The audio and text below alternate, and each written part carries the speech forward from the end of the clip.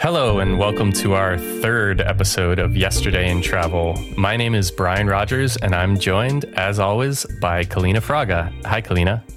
Hi, Brian.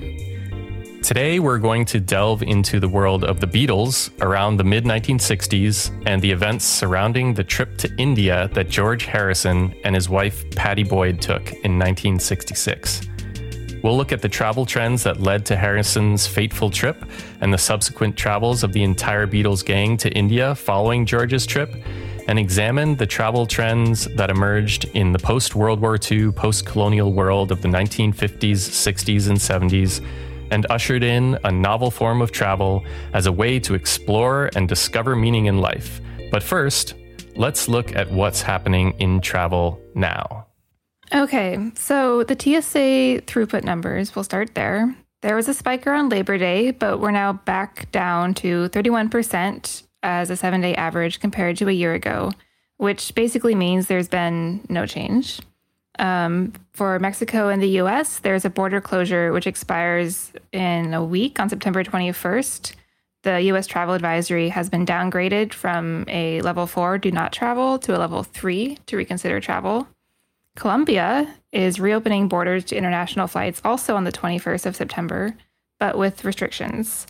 Colombia has the 6th highest number of COVID cases in the world and is still on the United States' do not travel list. In addition, the U.S. State Department has also lowered China's travel advisory from do not travel to reconsider travel, but has also warned of arbitrary detention and exit bans for foreigners. Morocco is opening borders to flights from the U.S. as well as 66 other countries. And I'll also add that if you're an American citizen living in certain states, you are permitted to travel to Costa Rica. So that's some good travel news as well. Okay, so let's jump back into the story behind this first trip that George Harrison and his wife Pattie Boyd took to India in 1966. And I guess it all starts with the filming of the movie Help in 1965. And apparently, George Harrison was on set filming this movie in a restaurant, an Indian restaurant, and they had cast a bunch of extras as an Indian band that was playing sort of in the background of these restaurant scenes. And one of the members of the band was playing a sitar, or sort of acting like they were playing the sitar. And George Harrison, being a guitar player and interested in other instruments that might look like a guitar, he saw the sitar and he said, hey, ooh, that looks interesting. So that sort of, I think, initially sparked his interest and his curiosity. And then subsequently, as the story has been told later on, the Beatles went on tour in the United States later on. He ran into David Crosby of the band Crosby, Stills and Nash, who lent him a Ravi Shankar record. And that sort of continued to satiate George Harrison's interest. And a few months later, when they returned to London, apparently he bought a sitar. And a couple months after that, they recorded Norwegian Wood. And on it, George Harrison is playing the sitar. So that sort of marked the beginning of his interest in Indian music specifically, and sort of in Indian culture more broadly. Well, you said before that you listened to the Norwegian Wood and you thought it was a sloppy recording, or it sounded like very not precise, his sitar playing. Novice. That's a good word. Yeah. I mean, I think he plays a melody line. He plays it competently, but he's certainly, the melody of Norwegian Wood that includes the sitar is certainly not nothing mind blowing. And I guess in hindsight, it makes sense that, he had only been playing for a few months. So, yeah. Right. Yeah. And Ravi Shankar, listening to this record, thinks it's not very good either. And he knows, he's obviously, like you said, a grandmaster of playing the sitar. He thinks this is not a very good rendition of the instrument. Yes. But that did not deter George. He continued to be interested in the sitar. He continued to learn to play, but he did actually want to learn from the master. So a year later, his wife was sort of looking around at places to go and things to do. And she was kind of interested in spirituality and yoga. And so in 1966, George Harrison and his wife decide, let's go to India. George can learn to play sitar from the grandmaster Ravi Shankar, and Pattie Boyd can go do yoga and get spiritually enlightened. So that's what they do. In 1966, they spend around a month there and they start getting into yoga. George Harrison meets Ravi Shankar and is taking lessons from him. And subsequently, he starts incorporating Indian music into a lot of the recordings in the years following, a lot of Beatles recordings and a lot of his own recordings. So it sort of sparks this interest and passion that extends, for the rest of his life. And it sparks a friendship with Ravi Shankar. He and George Harrison really hit it off. And I think Ravi Shankar recognized that he was a serious musician and not just a kind of, I think initially maybe he didn't know what to think of a Western pop artist taking interest in Indian music, but they developed a pretty close friendship over the years. Right. And George was really young too. So he was in his 20s, mid-20s, I think. And he's really profoundly impacted as well. I think if you know like his career and his life, you can see how much this experience in India and his interest in Eastern culture like influenced his like look and his music and everything moving forward. Mm-hmm, mm-hmm.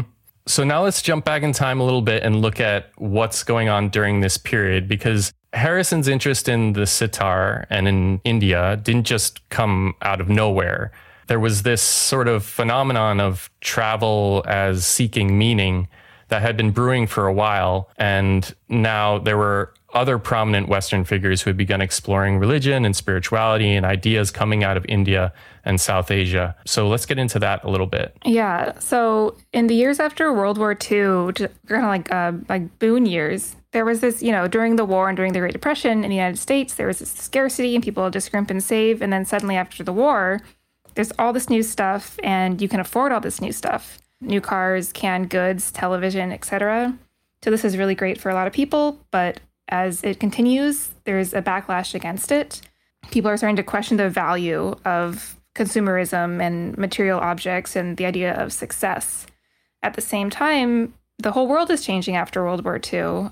It's a post-colonial world. There are new societies emerging, especially in the East, places that were former colonies of Western powers. So there's like two trends going on at the same time. In the West, people are kind of fed up with their own society, with consumerism and material objects. And the East is sort of like open. It's becoming open for the first time for a lot of people. Yeah, and you sort of see that broadly culturally, but also specifically in the Beat generation and sort of the Beat movement, that literary movement that comes out of the 50s. There's this sort of rejection of the standard values of Western society, a rejection or sort of an exploration of different ideas, different religions, different ideas about spirituality and sort of this idea of spiritual quest. And also experimentation with drugs, sexual liberation, all the sorts of things that we associate with kind of hippie culture and beat culture really start to enter the mainstream around the late 50s and 60s. And you get On the Road by Jack Kerouac in 1957.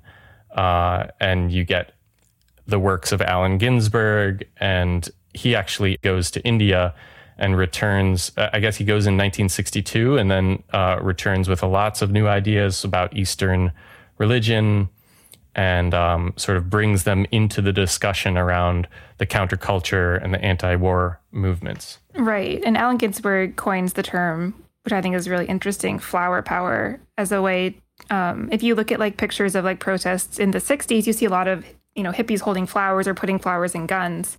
And he sort of brought these ideas about like showing how violent war is by contrasting it with like this like peace and like flower and love and everything, which he found a lot of these ideas from his travels in the East. Yeah. So these ideas are all brewing. And it's sort of in this context that George Harrison becomes interested in Indian music and kind of develops this interest. And after his initial trip in 1966, he eventually convinces all the Beatles to go to India together and to seek out enlightenment through a meditation retreat that they all decide to go on together in 1968. 1968 also happens to be an incredibly tumultuous year. So there's all sorts of things happening in the United States with civil rights. Martin Luther King is killed in April.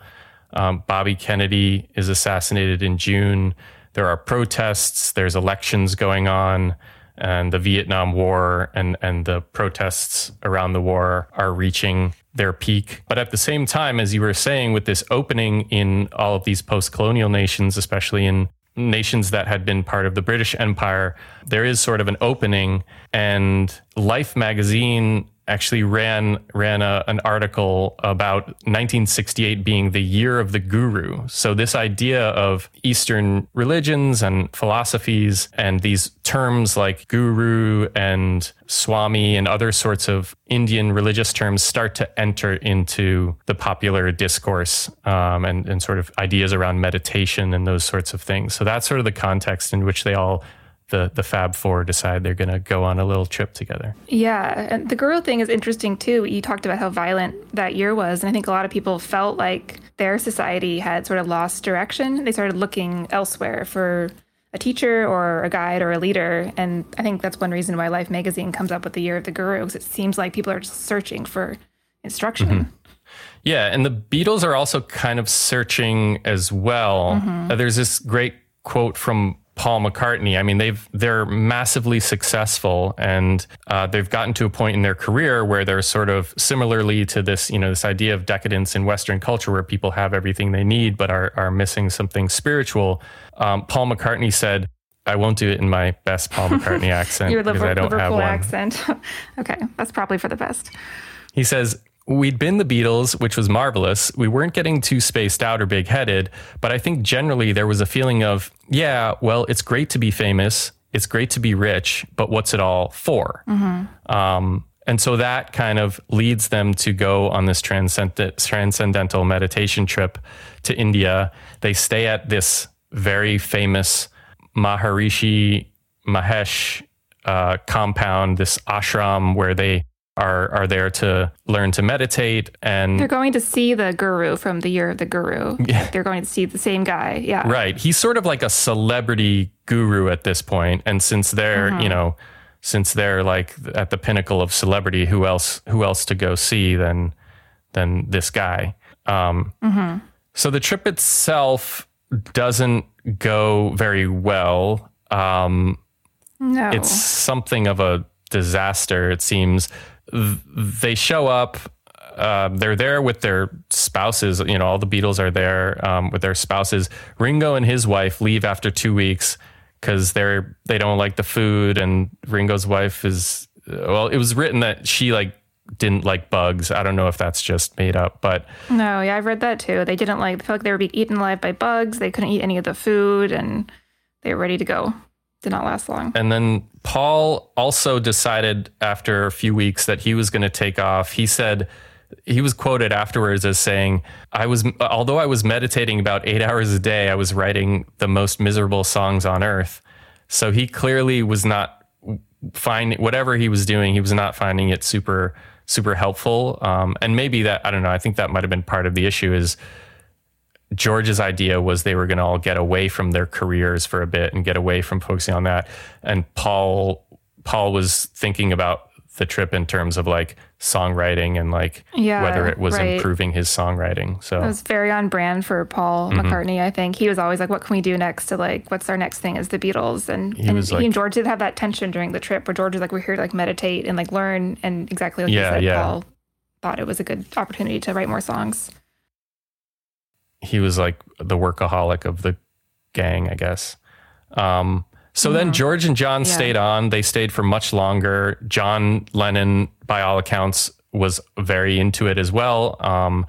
But eventually, even for them, the trip kind of turned sour because this guy, Maharishi Mahesh, got involved in some sort of sex scandals involving, abusing the power that he had among the people that sort of worked in the ashram that he oversaw. And so that just kind of led to things completely falling apart. So the trip itself was a bit strange and a bit of a failure. Although they did write songs that would eventually be put on records. Mm-hmm. Like Dear Prudence, they wrote there about someone who was taking meditation too seriously, they thought. So songs like that to come out of the whole experience. Yeah, and I think for our purposes, looking at the impact that the trip had, the Beatles having gone to India and having done this trip, regardless of sort of what happened and what the details were, just ended up creating a huge amount of exposure for the idea of India, the idea of traveling to India, Indian culture, and the idea that there's value to seeking out new ideas in new places. And there was, in the Western world, in England and the United States, because of all this exposure, there was a huge increase in just the visibility of Indian clothing and ideas around yoga and meditation. And of course, the sitar started to enter into not only Beatles songs, but other, rock and roll songs. Western pop music started to incorporate the sound of the sitar and other sounds. So it really, in that way, had a huge... Yeah, right. So the Beatles being the biggest band in the world, everything you said, they brought all this attention. Parallel to the Beatles going to India, there was already this movement among Western travelers, this draw among Western travelers east, and many young people were embarking on this thing, which we call today the hippie trail. So the hippie trail was a path that was from Europe to Asia, and it would stop in countries which for many Westerners today seem impossible to visit. In some cases, they really are. It's like Iran, Pakistan, Afghanistan, and India. And these were people that, like we mentioned earlier in the show, who just felt like they didn't fit in with Western society, with Western values and norms, and they were seeking something else. And they were curious about Eastern culture. So they went on this adventure, on this trail, to try to find meaning in life, to try to find something that they were lacking at home. So 5 of the main stops were in Istanbul in Turkey, Peshawar, Afghanistan, Bamiyan, also Afghanistan, Goa in India, and Kathmandu in Nepal. Yeah, along the whole trail, there kind of appeared all these hostels and all sorts of businesses and services that were catering to the Westerners that were traveling along the trail. Well, that's the interesting thing about the hippie trail, too, is that these Westerners would go on these trips and they would find these places, these cafes, and then bring that information back home to other travelers. So what we're seeing with the hippie trail is kind of the first time people are crowdsourcing travel information. Today, you'll check whatever TripAdvisor or Yelp to know what to do somewhere if you don't know anyone there.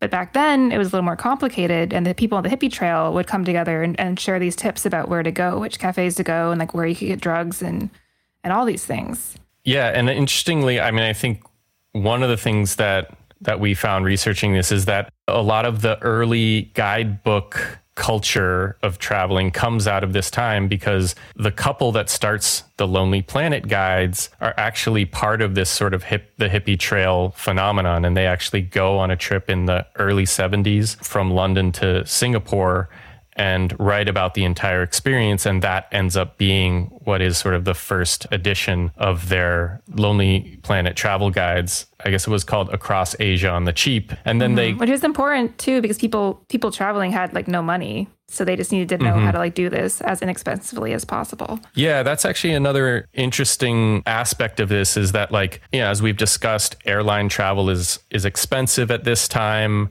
and international travel in general is more of an upper class activity. But because this is travel by land, by bus, it's relatively cheap. And also because the people going on these trips are younger people who just don't have a lot of money and are more in it for the experience, it suddenly changes the paradigm a little bit, where travel is something you can do on the cheap. And that's something that is like exciting to people to try to do. It's almost like adds to the adventure and the challenge and the potential for enlightenment, maybe. Yeah. There was another guide that people traveling the trail use called the BIT guide, which was crowdsourced tips from other travelers. So people would bring this with them as they went on the hippie trail. Yeah, that just is this entirely new phenomenon that I think is super interesting, because these days, there's so much crowdsourced material online. But back then it was a much more hands-on, arduous process of sort of collecting that. Yeah, it's no internet or Google Maps or anything. To know people who knew people.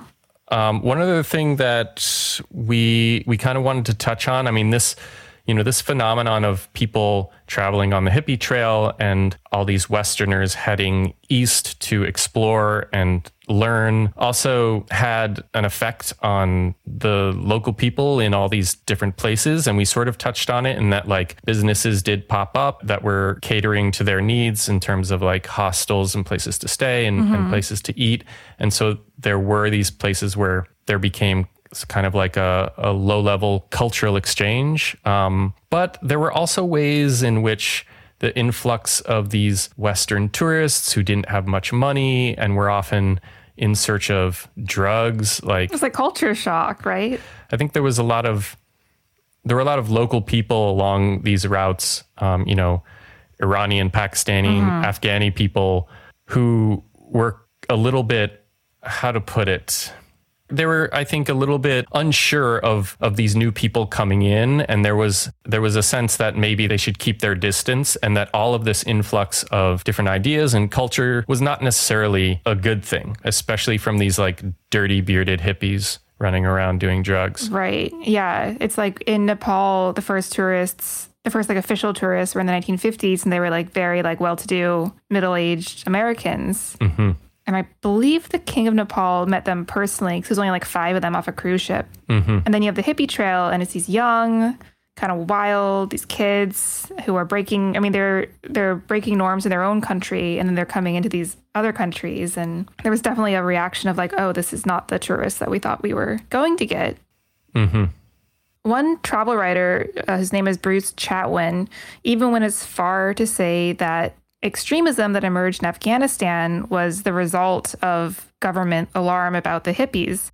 He wrote that the hippie trail pushed, quote, educated Afghans into the arms of the Marxist. And not everyone agrees with this. This is something that he wrote and felt strongly about, but it's sort of his opinion in this case. But it is an interesting quote about just how these people came in who were radically different often from the locals that they encountered. Yeah, and I think, I mean, it is true that soon after this, there was an armed conflict between Russia and Afghanistan after this. And that's, when things along the hippie trail got serious and eventually things kind of died down and fewer people started traveling. I guess we can segue into that. It really was this phenomenon that happened during the 60s and 70s, but then at a certain point, the hippie trail kind of ceased to be because the Iranian Revolution happened in 1979, and Iran suddenly became a country that certainly Westerners were not welcome in.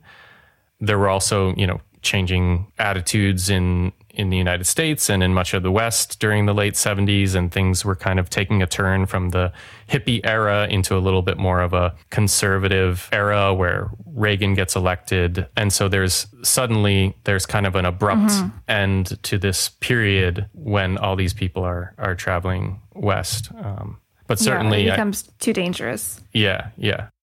I think it's a reminder that all of the global travel that has been done, in the decades since World War II is in part due to the stability that came, the lack of war, this period of peace and stability from World War II. And that has sort of allowed there to even be an international travel industry, there to be this opportunity for Westerners who have excess income to use it on enlighten themselves by traveling around the world.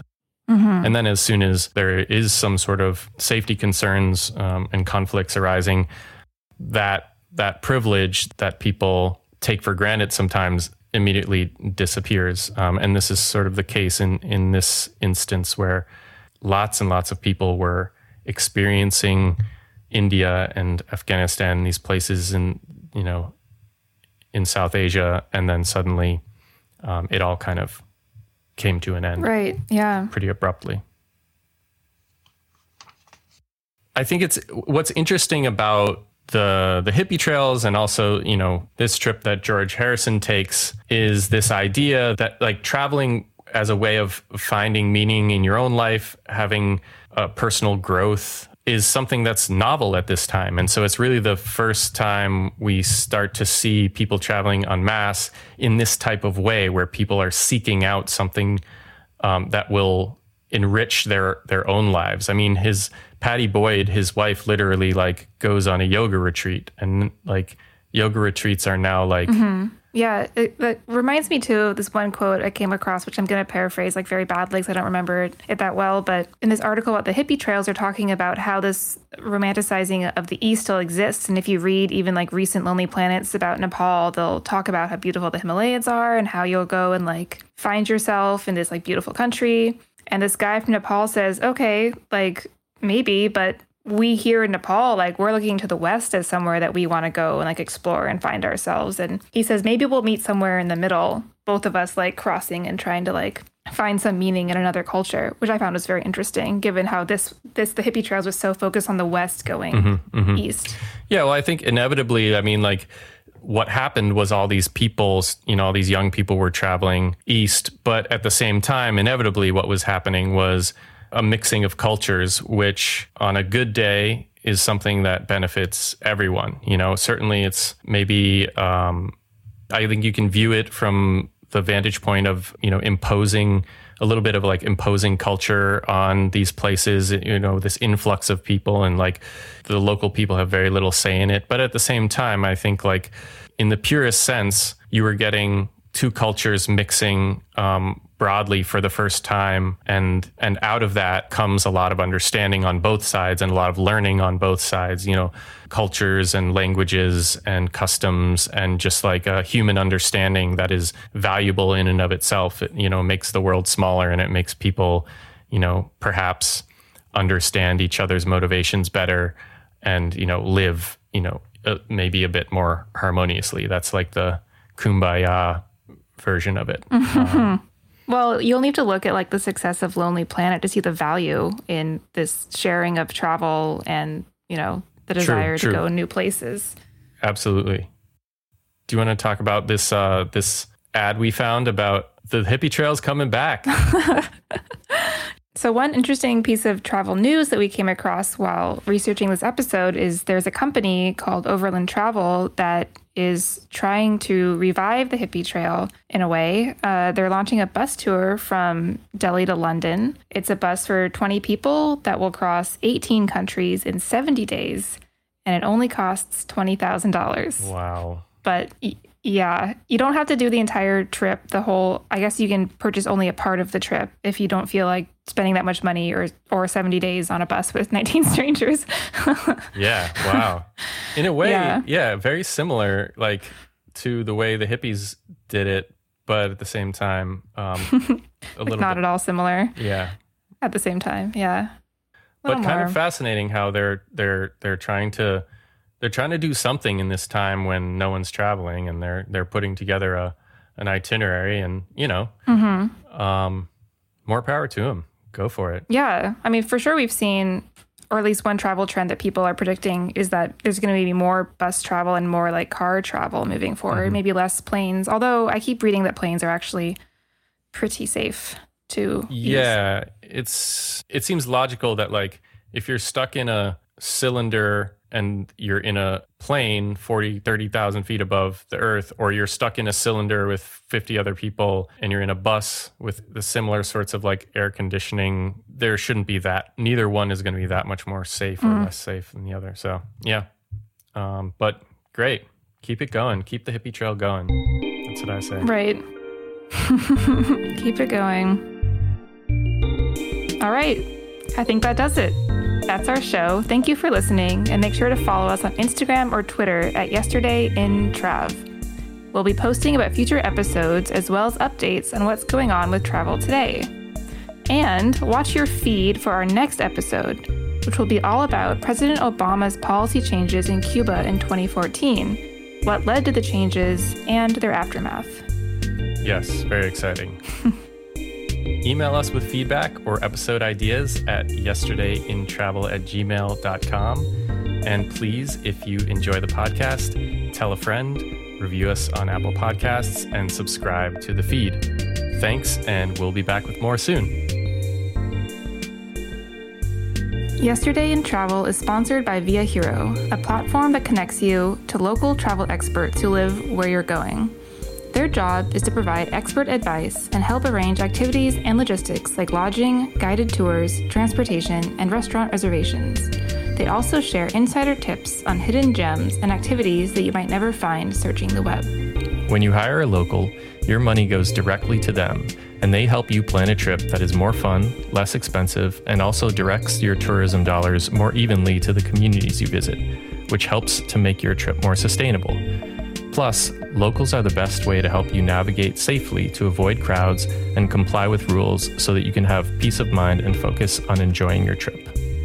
Use the code YESTERDAY at checkout to get 10% off your next customized itinerary and guidebook. Created just for you by one of Via Hero's amazing locals in over 20 destinations across the world. Go to www.viahero.com to find more. That's www.viahero.com to start planning your next trip with the help of a local. And remember to use the code YESTERDAY at checkout, which gets you 10% off and lets them know we sent you.